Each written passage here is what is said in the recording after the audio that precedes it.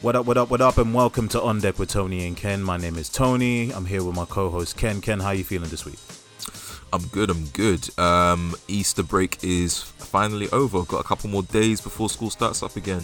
And yeah, man, I'm enjoying it, man. It's been a nice little break. You know, played a bit of basketball here and there, but not as much as I wanted to. I know there was quite a few people that wanted to join us as well, actually.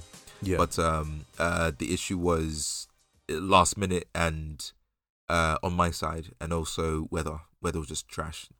But no, not much happening. I think majoritively it was just a relaxed week. Nothing too crazy was happening. Well, beyond the things that we're going to talk about. Yeah.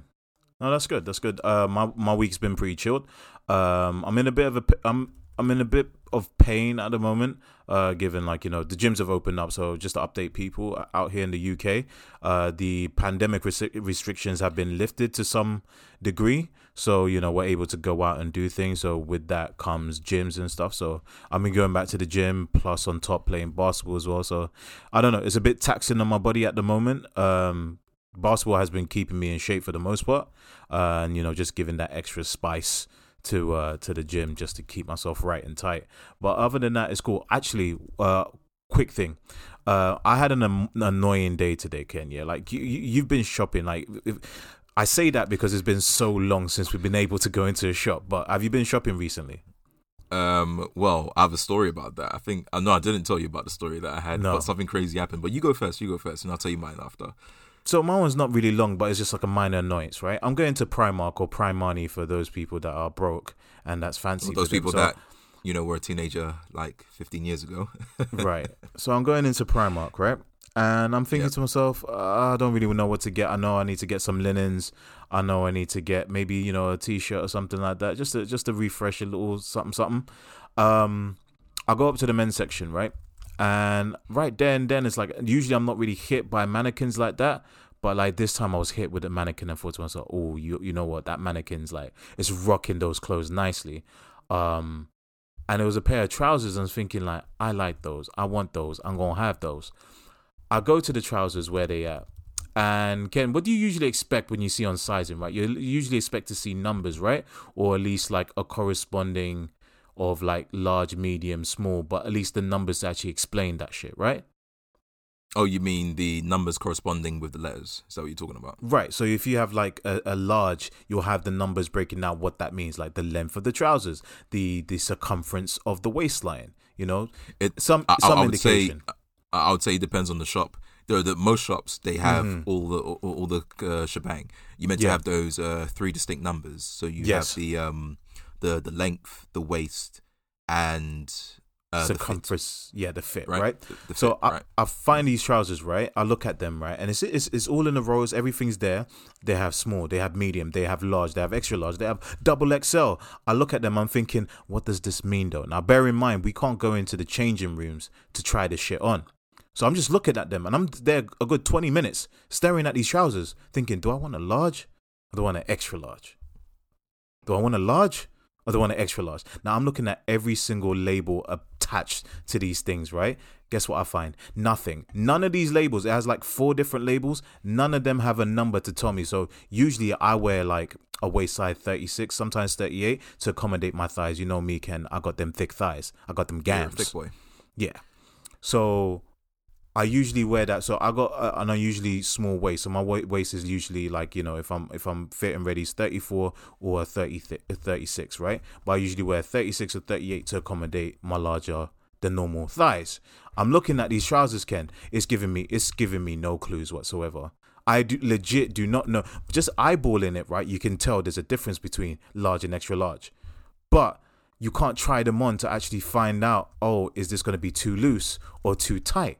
So I'm there. I'm contacting the helpers, and say, hey, could you check on your system? If they're like, maybe on your system you got that data, you would think, right? With inventory, it'll probably have a breakdown. Nope, nothing. So I'm just kind of there playing Russian roulette with my trousers. Obviously not as dramatic. And I just say, screw it. I'll just take the extra large and I'll try it and I'll come back. It's a minor annoyance, but you would think the excitement of getting back into the shops and being like, hey, I'm going shopping again. Oh, I can't necessarily shop properly because your labels are dumb. And bear in mind, this is icing on the top, Ken. I'm in the top section where they got some of the gym stuff. And I'm looking at, let me add to my gym repertoire, obviously, stuff that I can wear for basketball as well. And I find this like really nice gym workout t-shirt, right? Issue is there, for some ungodly reason, there's nothing bigger than a size medium. And I'm thinking to myself, you're set in Peckham. There ain't no slim pick in Peckham. Peckham people are fat. Why do you have your maximum size of medium? Makes no sense. Maximum size medium. I think it's based on sales or the recent sales as well, because maybe the past they didn't sell a lot of larges, and maybe recently, because ever since they've been open, people have been buying the larges, so they haven't done inventory yet. I will give you that, Ken, but do you know what doesn't make sense to me is that why do you have medium, period, right? Bear in mind, these mediums look like a kid's medium in the men's section. So I'm thinking to myself... So that one size fits all type stretchy. Brother, it doesn't even stretch that much. It's one of those ones you put it on, you're getting ready to do battle against dark side. It's that kind of spandex where it just squeezes you. You don't stretch out of it. It stretches into you, bruv. Right. Anyway, tell me about your story, man. Yeah, man. Very different. I was in Asda. I was doing my regular grocery shopping, and I was walking to the cashier. I had music in my ear, so I wasn't really paying attention to the surroundings. Mm-hmm. And then I thought, like, all right, cool, my basket's full. I think I've got everything. I line up to scan my stuff and pay for it in self-checkout. And then I hear the sound. I feel like, whoa, what's going on with my headphones? What's the sound I'm hearing? And then I realized I saw someone's hand waving. I was like, wait a minute. Is someone making noise in the store? I pause my music and I take my earphones out. One woman is going off. One woman is going off at the security, at the manager, and me minding my own business. I pulled up to the self checkout and I start scanning my stuff, and ever so slowly, I start scanning myself slowly. I'm like, what's going on here? Let me scan a bit slower so I can understand what's going on. This woman was kicking off because the security man asked to check her bags, right? And but apparently she was screaming that, like, she came into the store, she didn't even come in to pay for anything. She came in to check for something and wanted to dip. And then the security guy stopped her to check her stuff. And that's when it started kicking off. And then the manager wasn't letting her leave because, well, she was exasperating the situation. Because she's kicking off, looking hella guilty, whether she could have been innocent. I'm not saying that she was wrong or that she has done something wrong. It's just that she was kicking off and then she was swearing. There was kids around. I was like, this is wild. And the manager said, like, don't worry, the police is on the way. And then... she is swearing at it. It's like, I can only compare it to how I see some students talk to us teachers, where because they're angry, because there's a crowd, because they're amongst people, they have to feel the need to be incredibly rude and unprofessional and just horrible in the situation and just kick off. Like, I don't care. And this was a grown woman. This weren't like, no mid-20-year-old. She looked like she was pushing her 40s type thing. I'm like, yo, you're a grown woman and you're making noise. And do you know what? And to be absolutely honest, saying that someone is grown doesn't mean that they are grown, innit? So she's kicking off. And then as I'm leaving, that's when I hear police sirens. And the police sirens pull up into Deptford High Street.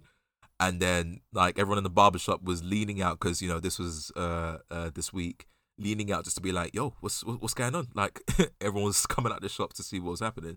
And then this woman, before I left, she was like, don't worry, I'm going to call my mum. If my mum come through, you guys going to have hell to pay.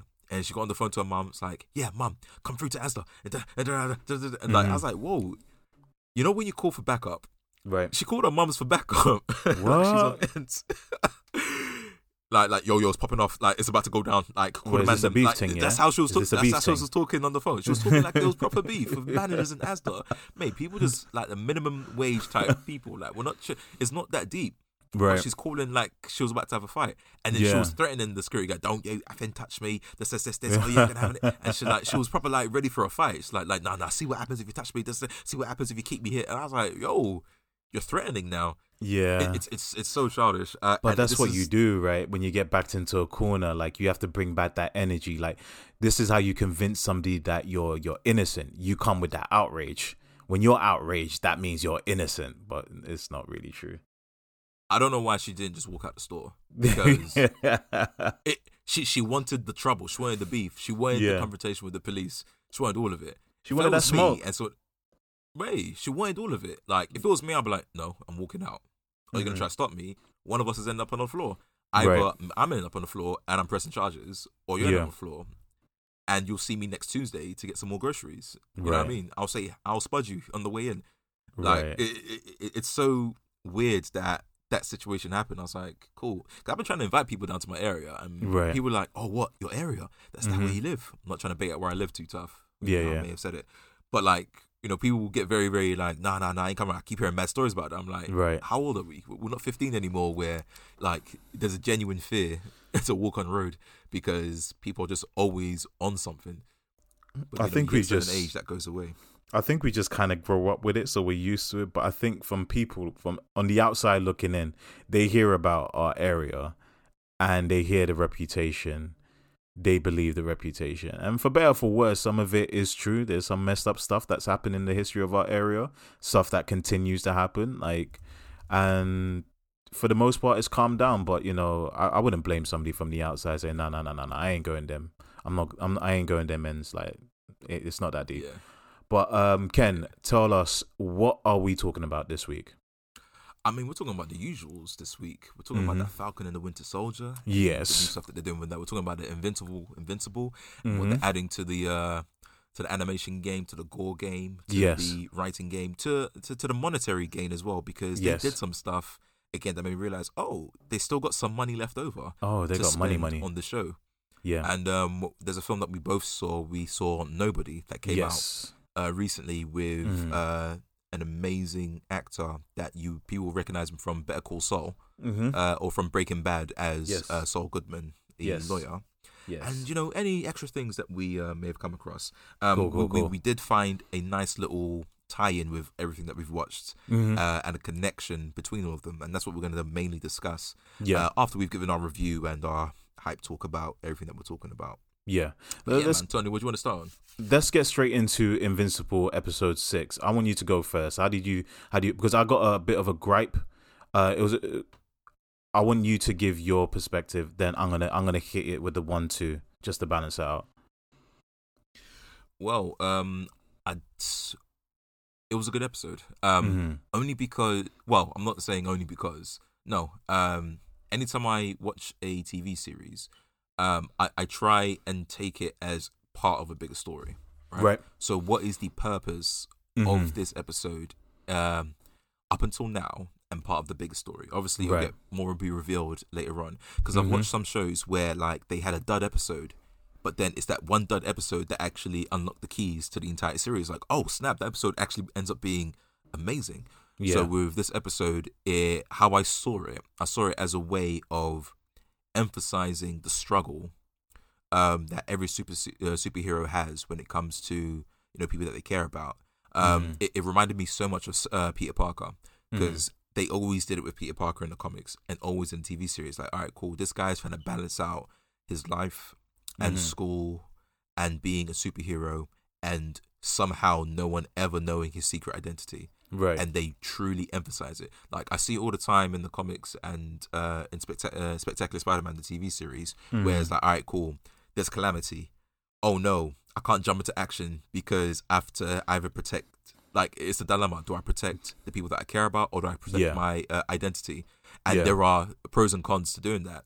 You protect your identity, or you protect the people by not revealing your identity, or by like treating as if, like, all right, I'm just going to be a normal person and not turn into my superhero costume. And that's a problem, because you can help them and it'll probably cause more pain and someone might die because you chose to protect your identity. But then there's the other side of, all right, cool, maybe I run away, change to my costume and fight this bad guy. But then what happens is you look like a coward. You look like you ran away. You look like you're an asshole, basically. Like, yo, we was in trouble. There was madness happening in this crazy world, and you ran away. So it was that dynamic and that conflict that I really liked. And it's just delaying the inevitable of one of two things, because they kind of touched upon that in the last few episodes, especially with him and Amber being on the rocks a bit. It's like, all right, cool, make sure you're here, or I'm breaking up with you. And then conveniently he got, you know, quote unquote hit by a bus. But then, you know, it ended up with him actually having that dynamic all over. And like I said, it's going to end one of two ways. Either he's going to reveal to his girl that, you know, he is who he is, Yeah. or they're just going to break up and it's just going to be, all right, cool, just go about your business. Right. And so that was his story. And there's a lot of small things that happen in this that I really want to get into, that we will get into. But overall, I think that was the main part of the story that really got me. It's like, all right, cool. It's emphasizing the emphasis. You either go all in or not. And we see it be successful with other superheroes in different mediums. For example, like Tony Stark. Like, he revealed, all right, cool, I'm Iron Man. But then he's a billionaire philanthropist, blah, blah, blah. And so he has the opportunity to be out in the open like a celebrity and be a hero and it not really have that big of an impact. But if you're earning minimum wage, your Aunt May's still trying to pay for bills and everything, like, it becomes problematic if you reveal your identity. And we did see that in the comics when Spider-Man revealed identity. He's not Tony Stark, you know what I mean? Like Kingpin, like, literally sent a hit squad to his yard and came for Aunt May. Like, he doesn't have the luxury of, you know, the rich to be in the ivory tower. Of so course. I see that. But then again, you could argue Mark has the benefit of, because I'm not saying reveal it to the world, but just maybe to his girl. Trying to weigh out, okay, what are the pros and cons? Because there's no indication this entire series that he's actually weighed up the pros and cons. You just see him go back and forth, seeing if he is going to do it or not going to do it, but not actually decide one or the other. But then the third option that usually happens is when it just gets revealed by accident, and we see it all the time in the comics, and that's exactly what happens, but not necessarily with his girl, with his best friend. His best friend, he saved his best friend, and then his best friend literally just squinted his eyes as like, wait, Mark? Which I found hilarious because Atomic, what's her name? Atom Eve.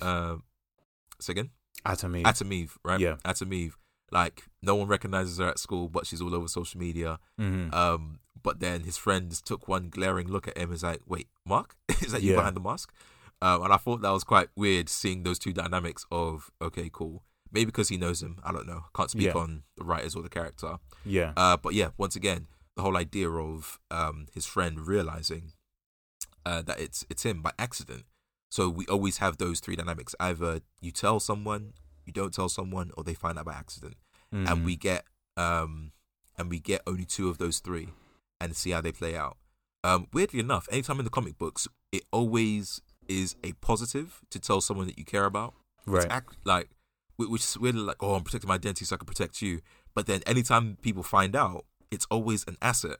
Like, especially if it's a loved one, you know, which is weird because the minute, let's say, who are we talking about? The minute Lois Lane knew that Superman was Clark Kent, right? She automatically was like, oh, cool. Now I can call upon you when I know a madness is happening. Oh, I know it makes sense when, you know, you disappeared. Because imagine if Clark kept that secret away, because you got Superman and Lois that still play on TV show, on CW, right? Yeah. Imagine he kept that secret even into his marriage. Bro, they would have got divorced. Like, it's actually a benefit, even though a bit of a burden, for your loved ones to know who you are. Right. And maybe he doesn't see that connection with Amber just yet to say, because the minute he tells someone that, it's kind of like, all right, cool, am I going to marry you type thing. Right. You know? So yeah, that was one of the main things that I liked about the show. They talked about that, but didn't really go anywhere just yet. We had a couple of guest stars in this episode. I don't know if you clocked that. Well, the guest stars we had in this episode, we had Ezra Miller as D.A. Sinclair. We had Ezra Miller. Yeah, bro, who plays the Flash in the Justice League movies. Yep, in the DC extended universe. And I'm not gonna lie, that's yeah, probably my favorite performance of Ezra Miller's career. Like, I generally don't. I'm not the biggest fan of Ezra Miller. I think his certain brand of awkwardness doesn't necessarily work for me. I've seen him in other stuff, including The Stand, which is another TV show. I've seen him in Trainwreck, and what was it? That movie about wallflowers, something to do with wallflowers. But I'm not, and obviously Fantastic Beasts. I'm not a fan of Ezra Miller. But this episode, I'm not even a Twitter person, but I had to go out and tweet how much I liked his performance as D.A. Sinclair. I thought it was perfect. It was good, man. Like, because his character was very like I think people enjoy playing villains. Like Mhm. playing a villain seems to always be it looks fun because you get to just not be yourself. You get to just be well, almost your true self. Right. I'm gonna be evil Yeah. for reasons. It's that The opportunity to other be a bit more Yeah. complex, a bit more, you know, there's Exactly, it's one, exactly. sometimes somebody's good because we're expected to be good, right? So when you're a good guy, it's the default usually in life because we expect everybody to be good. And it's rare that a writer's got the talent to explain why this person is good, and you know this is his journey, right? Whereas there's more opportunity as a villain, as a bad guy, to say this is where it went wrong for me, and this is where I turned bad because of X, Yeah. Y, and Z. It led me to this point. Yeah, it's true, man. Mhm. It allows you to be a lot more complex. Yeah. And I see that. Just very quickly, the last guest cameo was Justin Roiland. Yeah. So Yeah. so He was good old obvious. Rick Sanchez. He can't do you know hide what? his voice. He can't They hide his made it voice. obvious based on because the character that he played like a frat boy that was a super drunk, that was like a trust fund kid Yeah. that his dad more or less paid for half the university. So he was drunk, he exposed himself to some girls and he was talking Yeah. shit to them. And then he started talking and then he was burping while he was talking and it was kind of like, wait a minute, where have I heard that before? Yeah. And if people know Rick Sanchez from Rick and Morty, that's how he talks. He burps through his conversations because he's always semi-drunk. Yeah. And I thought that was absolutely hilarious. Yeah, he can't hide his and very voice for obvious. nothing. He should never work for like CIA or anything like that. Yeah, man. Let me jump in and tell you how. Go for So I'm gonna hit the beats of the episode. So the episode opens out with Mark in the hospital. He's recovered. He manages to meet up with Amber again, who she's been filled in with a kind of a lie of the situation that he was in a car accident and that's why he ghosted her. Then she feels bad, and in an attempt to kind of reconcile the relationship, his friend William, who's going to check out a university, mostly a guy, but a university, Mark asked to tag along and bring Amber with him because he hopes to bring them closer together because he can feel that there's a division. They get there, they're having a good time, but things are happening. For example, Justin Roiland's character, he gets kidnapped, and you find out few characters have been kidnapped and they're being converted into robots. Mark actually squares up with one of them, barely beats them. Cyborgs. Barely beats one of them, and you see there's a great conspiracy involved with this character called D.A. Sinclair, who's a student at the university, but he's a genius level. He feels himself beyond this petty university, and in his twisted mind that when he kidnaps these people and kind of mutilates them, turns them into robots, is him improving upon humanity. He sees it as like, when we needed to get somewhere, we went from walking to getting into a car and driving somewhere. When we needed to go somewhere even further, we got into we don't flap our wings like a bird, we get on a plane. Essentially what I'm doing with humans, I'm giving them the Ferrari treatment, you know?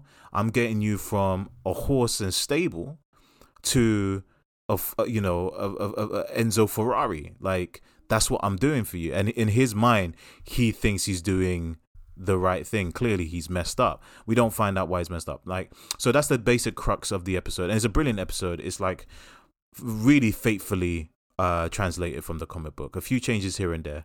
The gripe that I have with it is minor. It's not even really a gripe because the show is its own thing for the most part.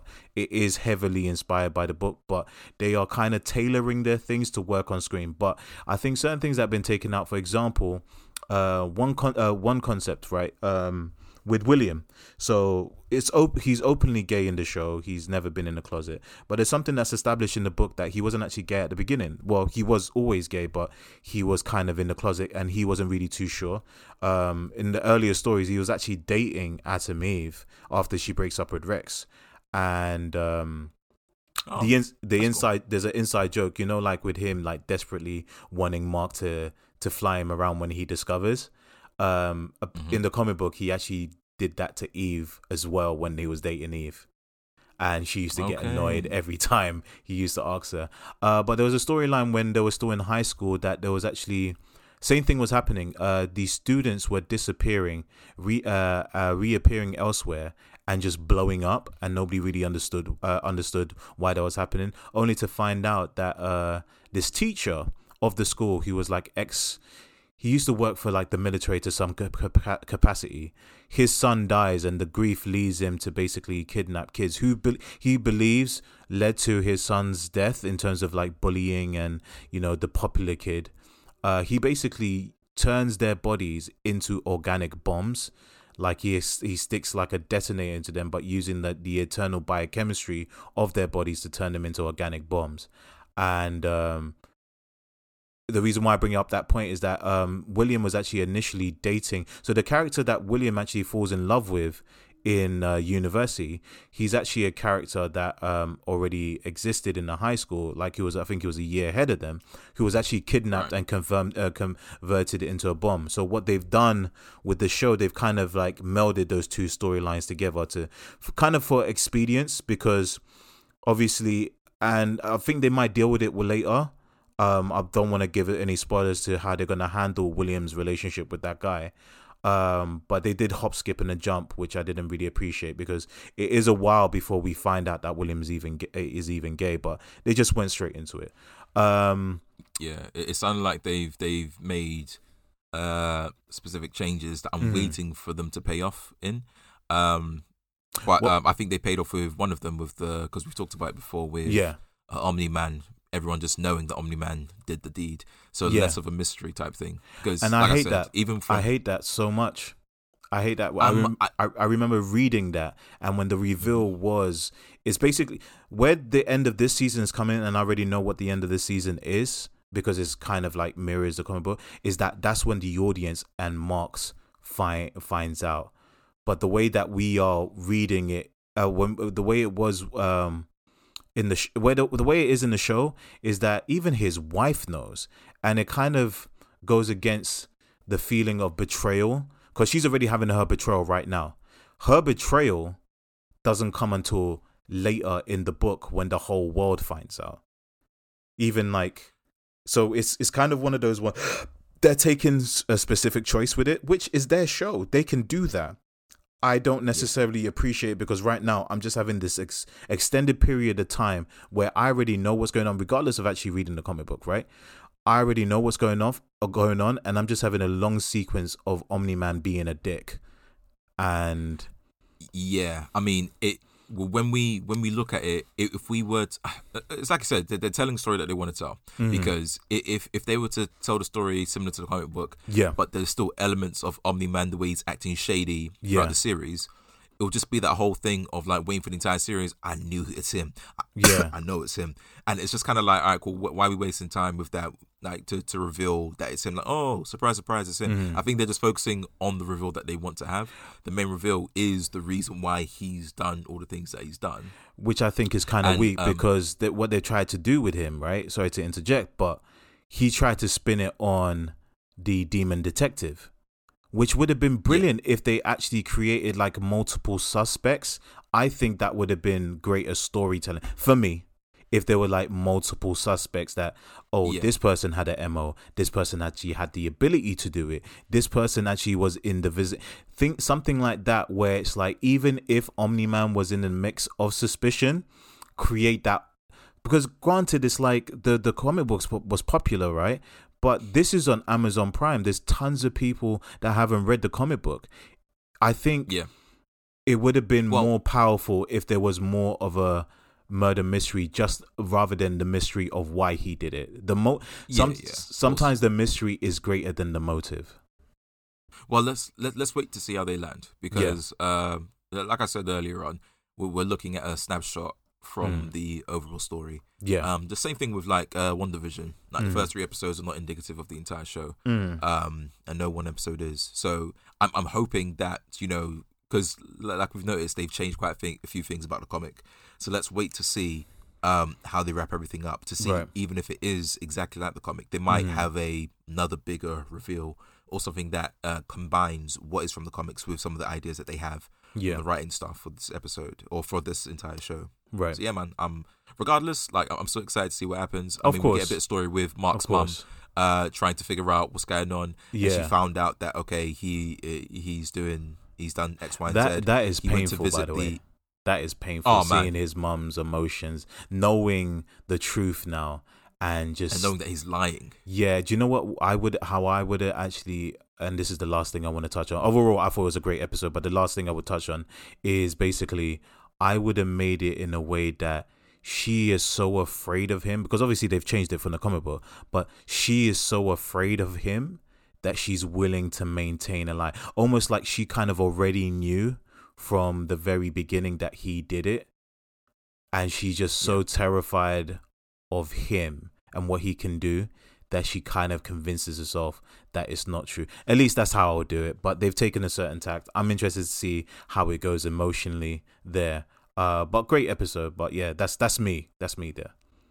Yeah, I mean, yeah, I agree, man. There's a lot of different ways that we can explore this and to give people mini arcs as well. Yeah. I'm always fighting against. I think these people are always fighting against time. Yes. And how much they can actually reveal, because like some of the ideas that you come up with and that I've come up with, I would love to see, but we don't know the constraints. We don't know what's going on. But at the same time, a great story is a great story.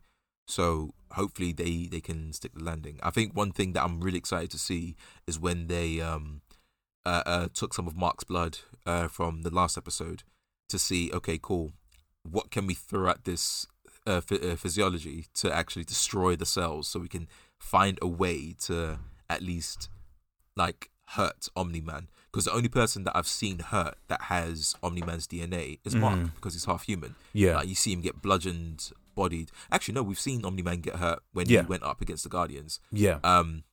So not even the Guardians were able to defeat him. And maybe that's partly the reason why, I don't know, don't correct me if I'm right, but maybe that's partly the reason why the Guardians were put together to be as a deterrent to Omni-Man. Maybe that's why Omni-Man took him out, because all right, cool, if these guys can't even take me out.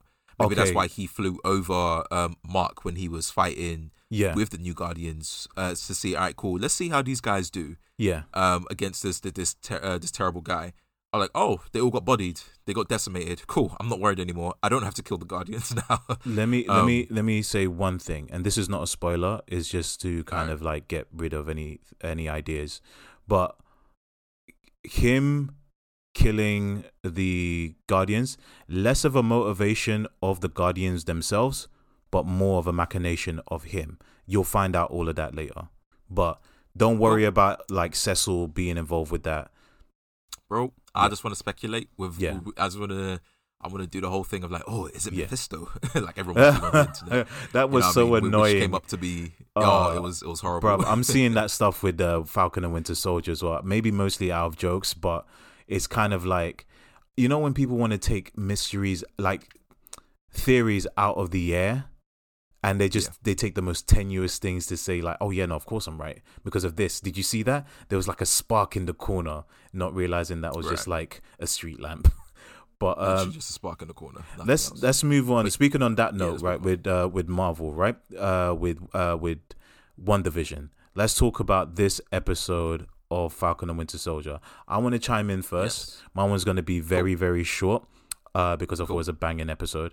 So this episode is a lot more quiet, except for the beginning. The beginning opens up with this tremendous freeway fight scene, reminiscent of a similar fight scene in Civil War, whereby it is a triple threat match. Well, not really. It's kind of like a handicap match between Falcon, Winter Soldier, and the new Cap, John Walker.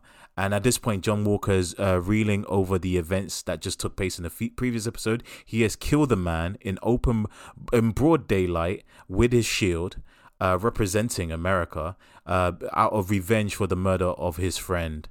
And you can see on his face, like, whether it's his natural psychology or whether it's the super soldier serum or whether it's that combined to kind of mess him up, you can see he is completely messed up.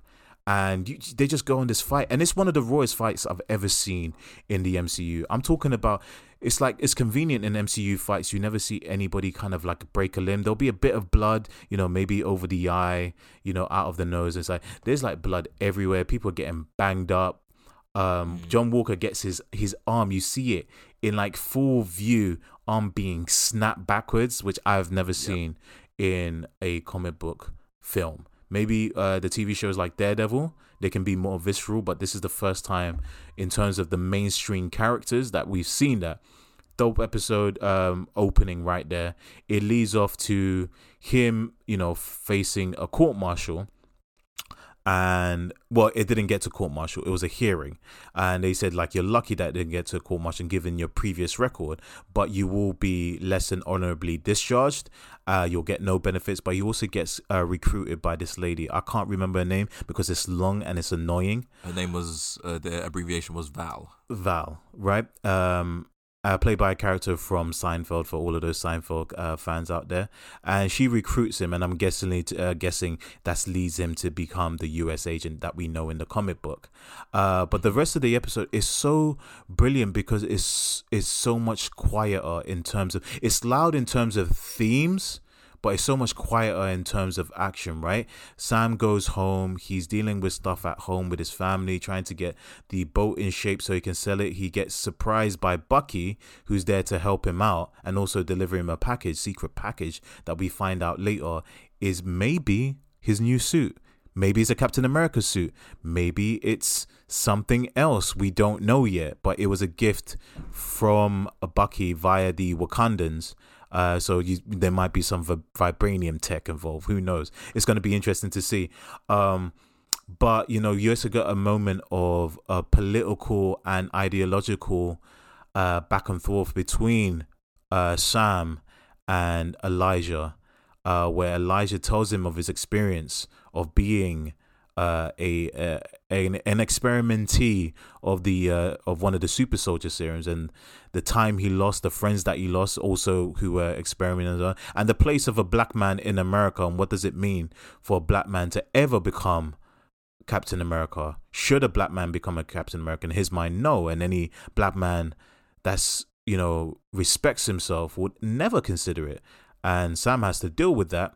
That leads Sam to this like brilliant, everybody loves a montage, and this was one of the best montages of him training to wield the shield. Very expedited, but he's already well trained as a soldier. He's fought in Avengers battles, so it's just him kind of building that confidence to hold the shield, wield the shield, and just expertly done. Like everything about this episode hit at the right time. The episode just before the end, and the end is going to be crazy now. So that's me. Yeah. That's me done.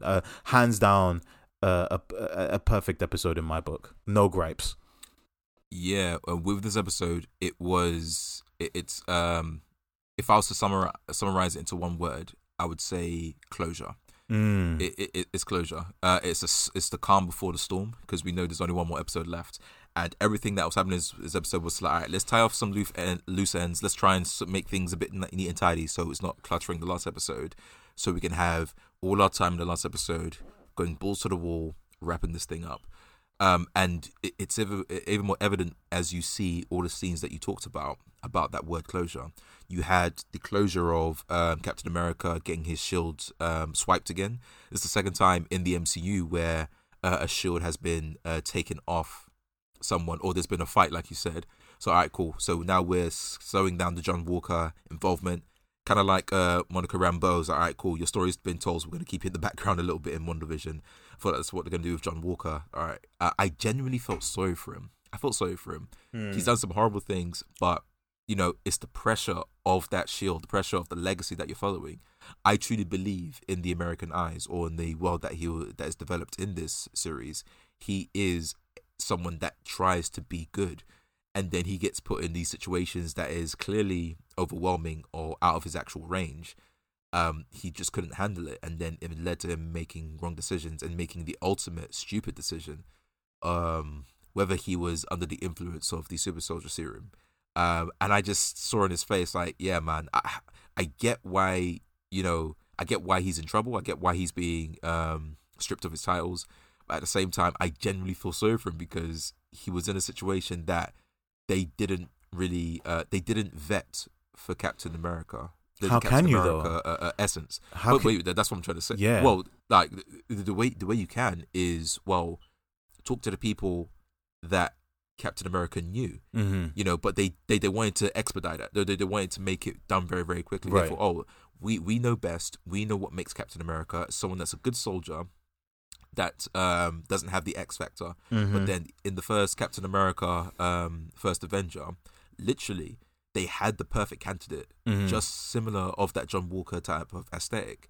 But then they looked over him to go for Steve Rogers, Right. because it's not about how good you are physically or how good of a soldier you are to follow instructions. It's more than that.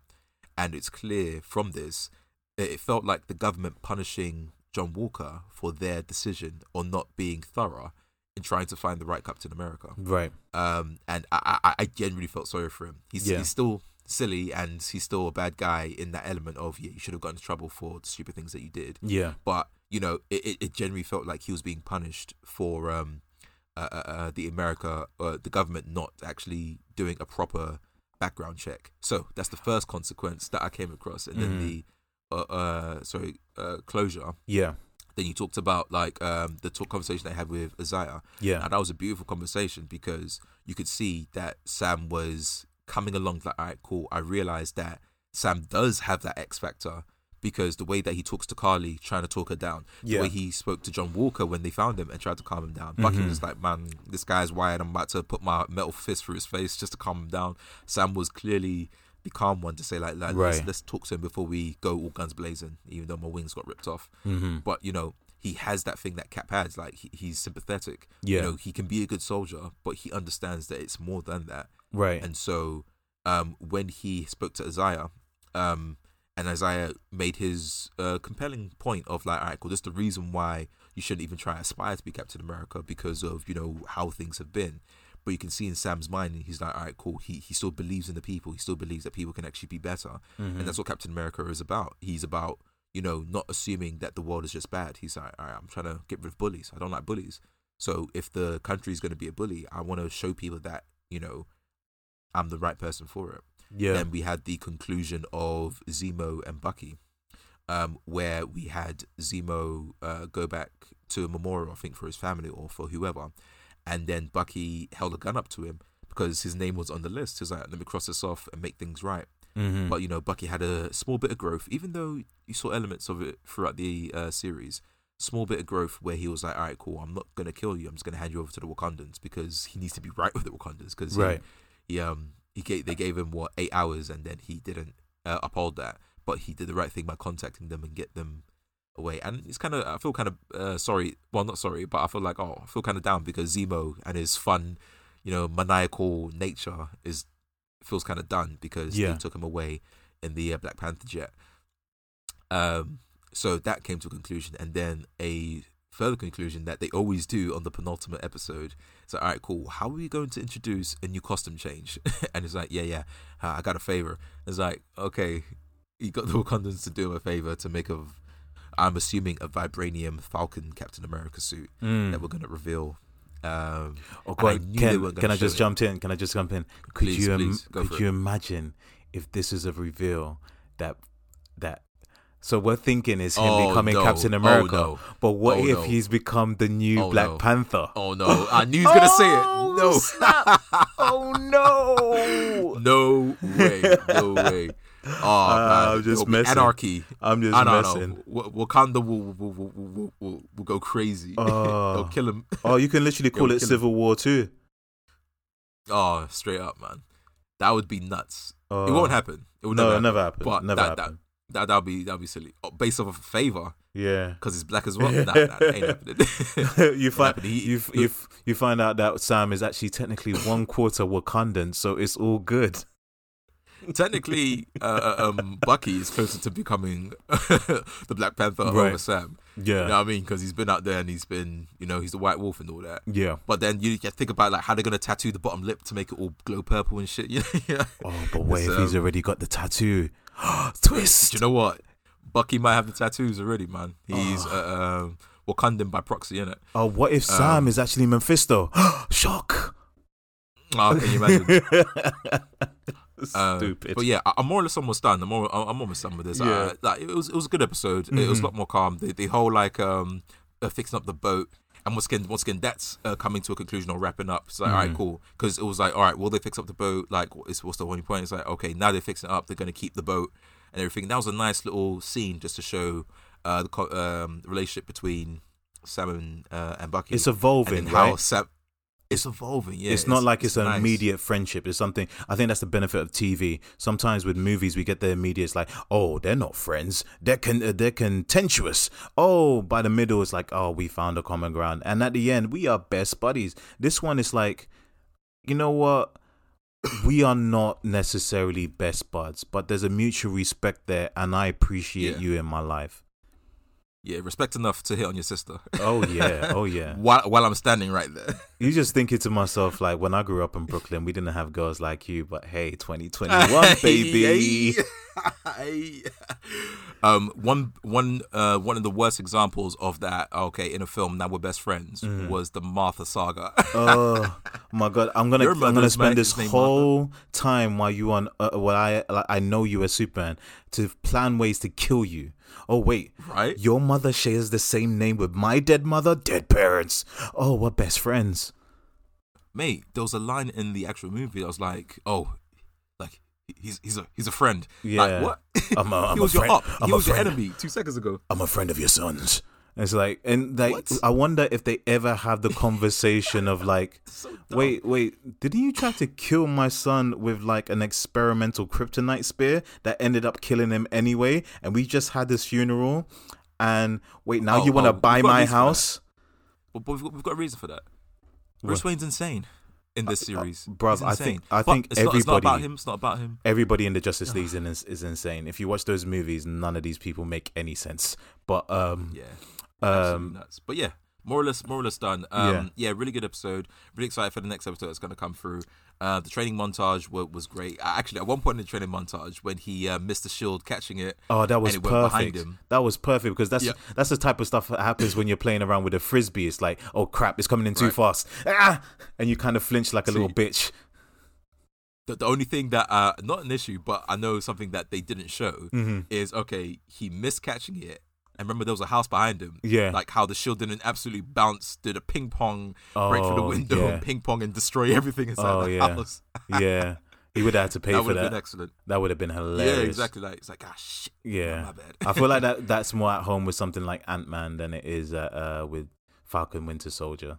Yeah, because this wasn't an episode for comedy. No, this was it like, all right, wasn't. cool. This is very serious. There was very deep themes, and they didn't want to confuse the theme of the show to show that amount of levity. Yeah. So I really like that they kept it the same tone consistently all the way through. I really liked it. I don't remember there being any jokes beyond a Bucky hitting on Sam's sister. No. Beyond that, this show is mostly straight. There's a bit of levity to it, and I appreciate the levity, but it's mostly a straight show.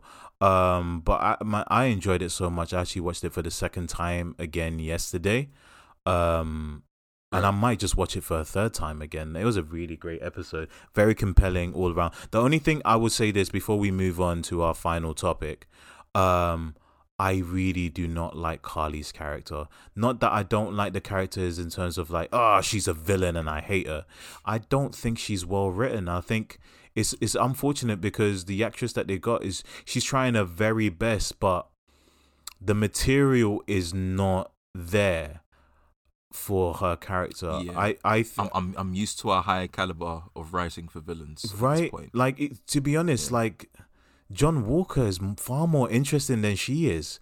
The only thing is she just seems like an angry teenager that doesn't have the papers to be where she is, and she's fighting for injustice, but all it just comes up as like, when you see like these people on YouTube, right? Very idealistic, young teenagers, young adults, where they believe that they've read everything, so they understand politics, they understand policy, so they're there with their, screaming at the top of their lungs, but not really, they've never really lived life. She's lived life for 5 years under a certain circumstance, right? But and the belief that this kind of angry little girl has been able to coordinate this whole thing, you as the writers haven't actually shown me the ins and outs of that. You haven't shown me whether she's done it through manipulation, whether she's done it through favor, whether she's just done it through sheer genius. You haven't done that, so you have failed this character. And so that's why Yeah. for me, it's not believable. It's not authentic. And it's a shame because I think that young actress is very talented. Yeah, just to add to that, I completely agree. Like, I wish they would, because it does feel like she's a bit whiny. But Yeah. I believe that if they showed the injustice that she's fighting for, it would help us bring us more to her side. Because she said, like, oh, after everyone came back from the blip, you know, everyone was closing up their borders, everyone was being funny, and now they're trying to pass this legislation for X, Y, and Yeah. Z. I'm like, You needed a cool, flashback. I get that. Let me see that. Yeah. You know what I mean? I think you needed The a flashback would be flashback for perfect this for that. show because it would have given us that Thanos moment where we kind of stop and think like, hey, do you know what? I kind of agree with her because we don't know what she's struggling. She's told us. The show has told us, but hasn't shown us. Show don't Exactly. tell, and it's because She go for it. Go for it. yeah, she because we know her group believe in what they're doing, like, but yet to this episode, I haven't seen her being a hero for the people that she's fighting for. No, even All the I've people seen her that work do for her is don't really trust Yeah. her now. Like that, her second They're in command questioning is her. like, what we're working with murderers now. It's like if there was like at least a working with justification. villains. Yeah, it's like I don't know. I'm gonna leave it there on that one, but it's like that's the weakest part. I think Zemo Yeah, for his short period of time, John Walker for his, even once again Sharon Carter, where we barely see her, far more compelling than what they've done with Carly. yeah, because she's not the well, but based on how much that she has to do with the show Mm-hmm. and how much we've actually seen of her, it's perfect for Sharon. Yeah. Whereas with Carly, she's the big bad, so it's a much bigger thing. Yeah, But then the amount that they've actually shown of the thing that it's not matching. So No. what we expect from her and what we actually see is not matched up. It's but not. for Sharon, she doesn't have a big part, but for what we've seen and what we expect from her, it's more or less matching up, which Right. makes her a much more rounded character. Yeah. Like, all we've seen Carly do is do evil things. Yeah. But we're told that she's like the freedom fighter, that blah, blah, blah. We haven't seen that. We haven't seen her actually do the Right. good that she talks about. Right. Like, I loved when we got the when Monica Rambeau came back from the hospital Mm-hmm. to give us a bit more clarity about how the blip or when people came back Yeah. affected people, and that gave me more reasoning to her background and her rationale of Yeah. her carrying forward throughout the episode. Yeah. We don't get none of that for Carly, unfortunately. I'm still thinking about those people that were on the flight during the blip. They're falling. They fell to their Oh, death. they're dead. Yeah. But Ken, let's talk about our final thing. The final thing that we watched.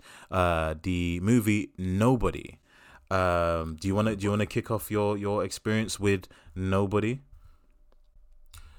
Sure. Nobody is a combination of different films, Mm-hmm. and feel free to add different films. This reminded me of John Wick. Mm-hmm. It reminded me of Taken. Yes. In some aspects, it reminded me of every single retired spy film, because they do the same tropes of a retired spy, where it's like, all right, cool, I'm living my life, and then something happens, and I have to come out of it, and I have to hide my family, and my family are like, oh my gosh, you're a bigger badass than I thought you were. Yeah. But yeah, that's the few films that I could think of, or tropes that they do explore in this. Not in a negative way. I think it's done quite well and balanced in this film.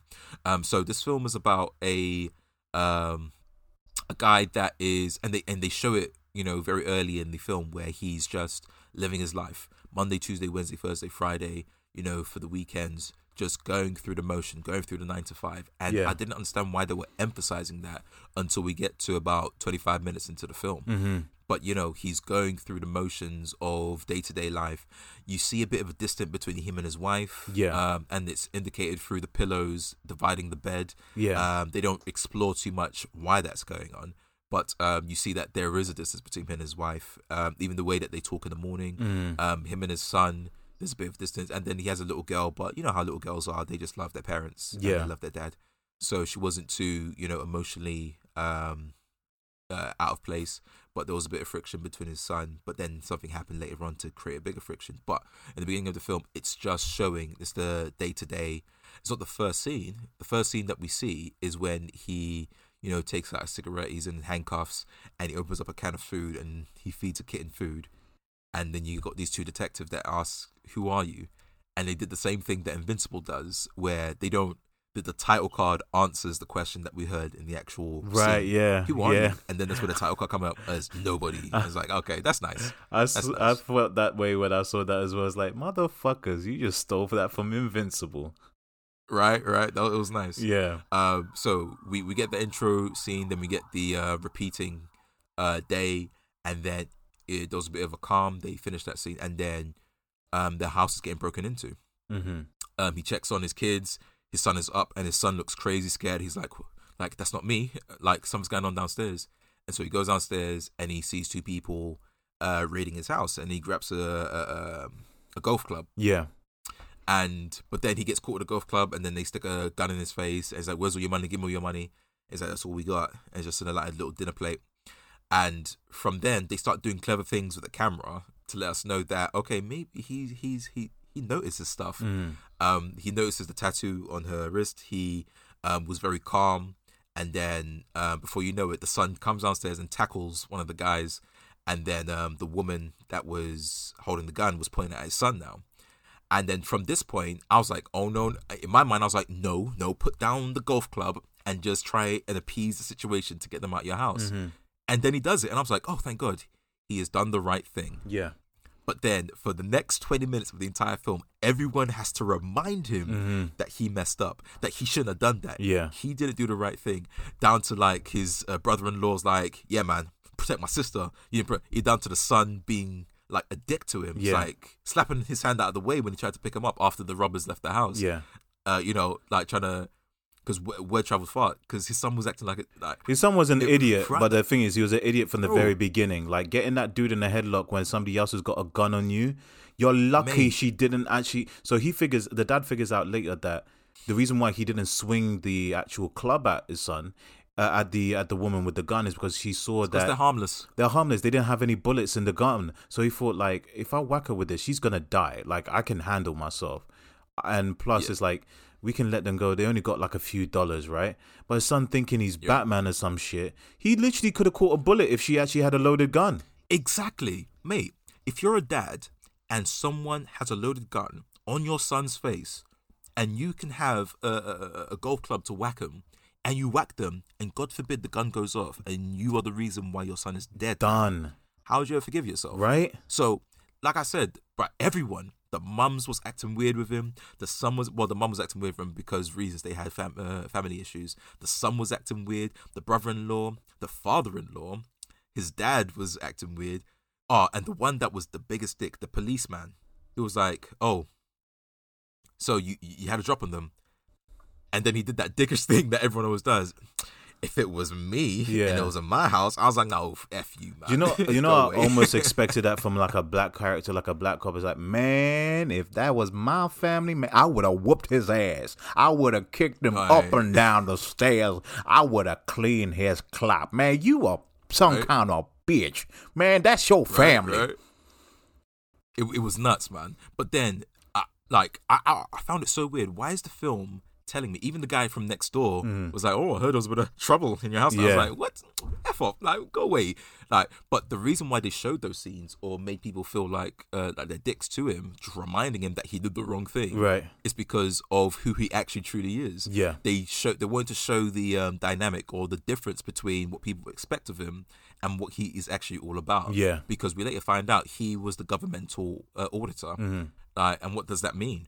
Well, he was the guy that, all right, you messed up. He was the anti-Captain America, right, from the Dark Shadows. Like, if you mess up with the government and I knock on your door, you are done. Do you know what the best dead. way to explain him is? Like in gangster movies, right? If you ever heard of the term of a cleaner, he comes in and cleans house.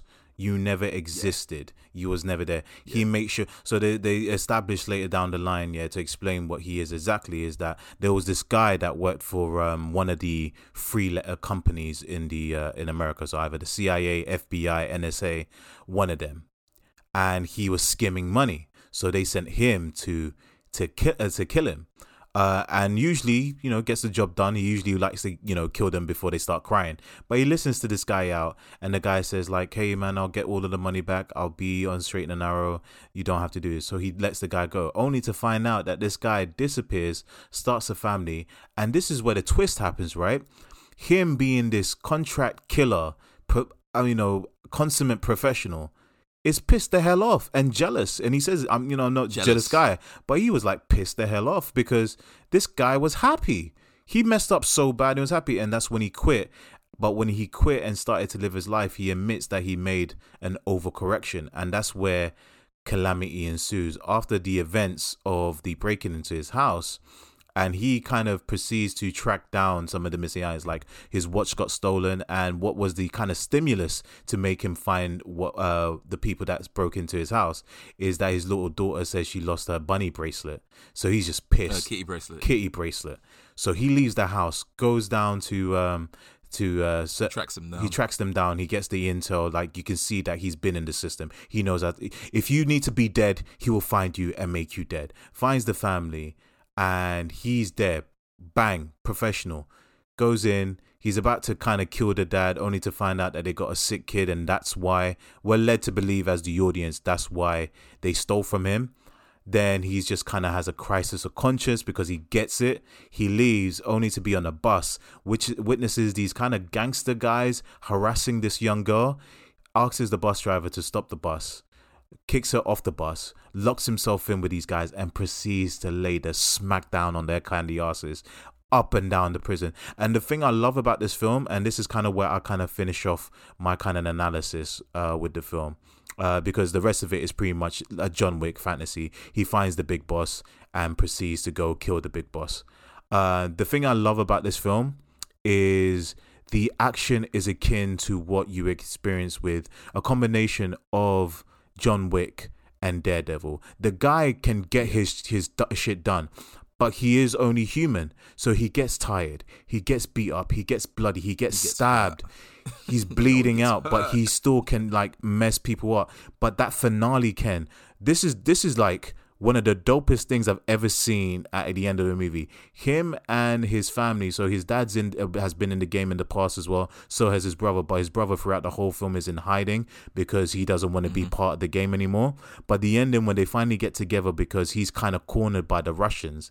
And it's always Russian. Why is it always Russians? Like, let me actually add this in. Like, why is it always Russians that think, hey, this is good idea, this man has killed my whole army, I'm going to throw more people at him, then he's going to kill them. Whoever made this film absolutely loved the first John Wick, because at one point I thought they were gonna, because when they found out who he was through the CIA contact, I just felt like 2 seconds they're gonna be like Baba Yaga. Sorry, I thought they were about to say like, what's Baba Yaga? Like, because everything about this reminded me so much, even down to the Russians. It's one of like you've killed my army, you've burnt my money, I can run away, but no, I am going to send more people for you. You're going to kill them. Hey, look, I am going to die. How do I feel about it? It doesn't matter. I am already dead.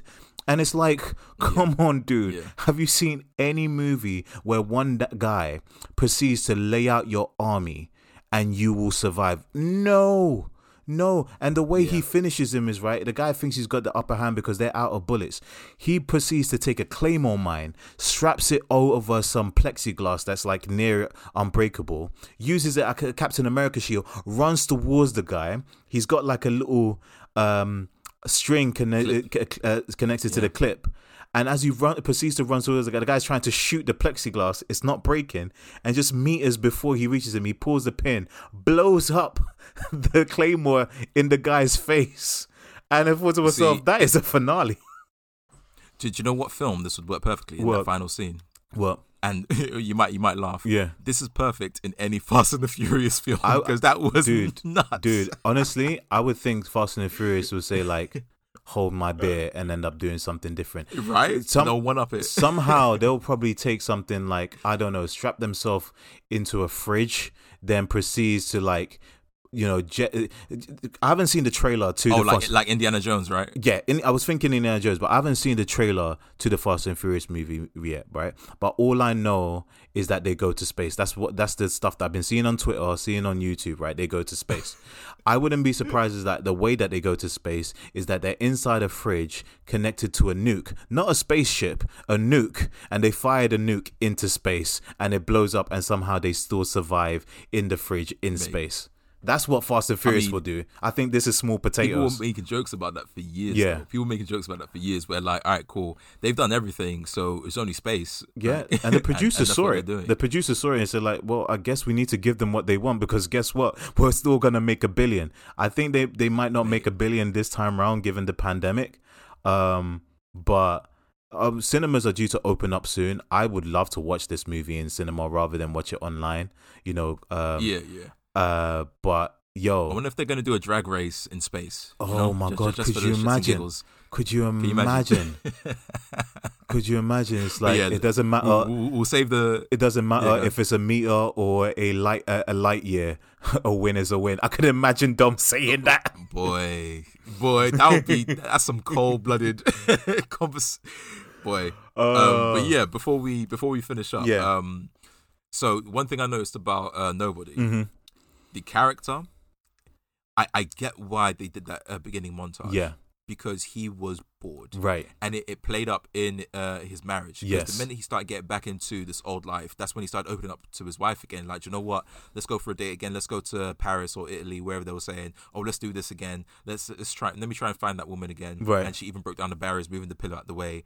And it showed that when he tried to not be who he was, it ruined his family a bit, or the dynamic with his family. And the minute he got more and more into this, the more it opened it up. And you see even more so with his facial expressions. He was genuinely having the time of his life. Right. And you see this one scene where he left the club of the Russian, and he more or less gave him the ultimatum: either we hash this out or we go our separate ways and start again. And he got back into his car, watching his rearview mirror to see if the Russians and his goons will come up after him. And just before they did come out, he was like crossing both his fingers, eyes closed, praying that they actually come out and come get the smoke. And you see he sees his face light up the minute he sees them come out the club, and he spins around with his car and he drives off because he wants it. He wants the smoke. He loves the excitement.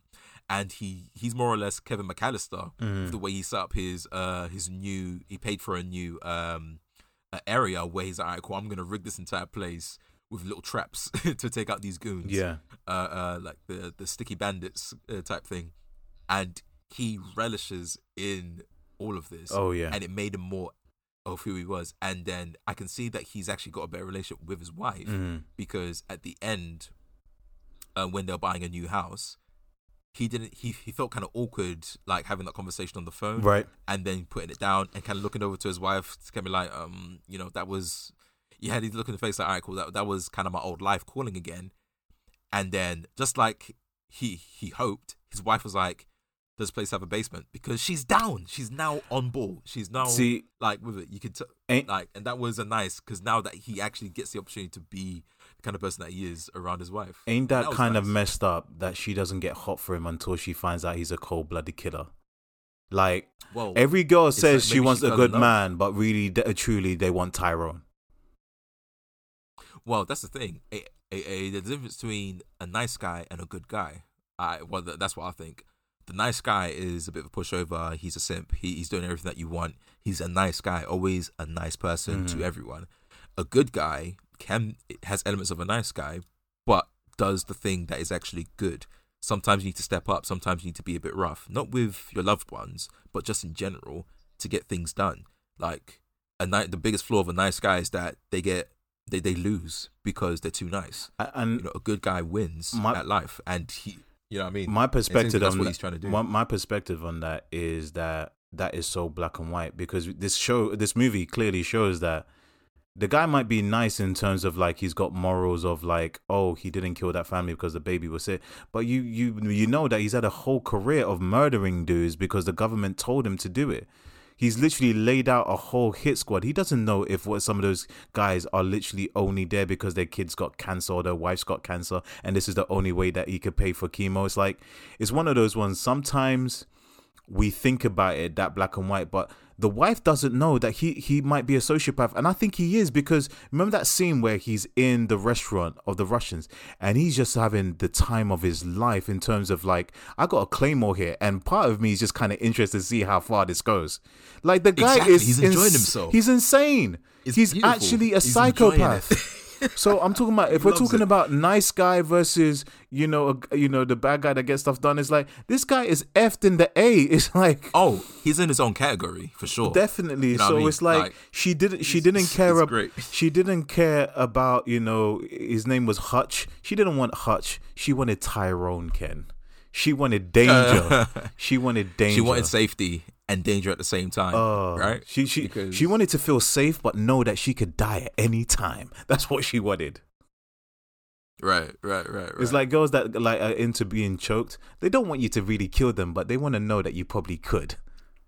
You're right. It's messed up, but I've been there, Ken. Yeah. It's what? It's hot. It's sexy. It's dangerous. Kind of scary, but hey, yo, it's like I'm blacking out, but I like it. What? And I think that is our cue to wrap up the episode. Yeah, I'll wrap up on this last thing. Yeah. Because I didn't know the cast of this film. There were two surprise cast members, right? And they were both in his family. It was Christopher Lloyd. Yes. If people don't know who Christopher Lloyd is, shame on you. Christopher Lloyd is a Batman legend.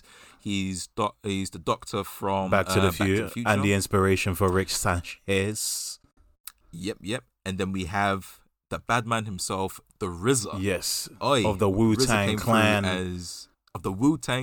As Harry Marshall, Mansell, his estranged brother, that communicates through old school tech radio to hide his location. And I love the whole thing, like yo, I ain't trying to come back and save your life, man. Yeah. Like I don't come back and save your life, man. You better not get shot. And then he ends up getting shot himself. I really loved RZA in this. He was perfect in this. I think his performance is probably the best I've seen him in years. So natural and so effective. But looked like he was having fun. Yeah. So I think that's been our time this week, guys. Thank you for joining us again this week. Find me on Royal.Majesty on Instagram. Find Ken on I Am Mr. Ken on Instagram. You can also find us on Twitter on Deck Podcast, on Deck.podcast.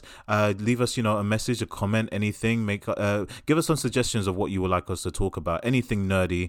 Again, this is a platform, a community about celebrating all things that excite us in nerddom, and that could be anything that you're into. If it's pennies and collecting pennies, we'll do our research on collecting pennies. I might regret that later, but we just might do it if you suggest it. But anyway, this is us signing out. Peace. Adios, people.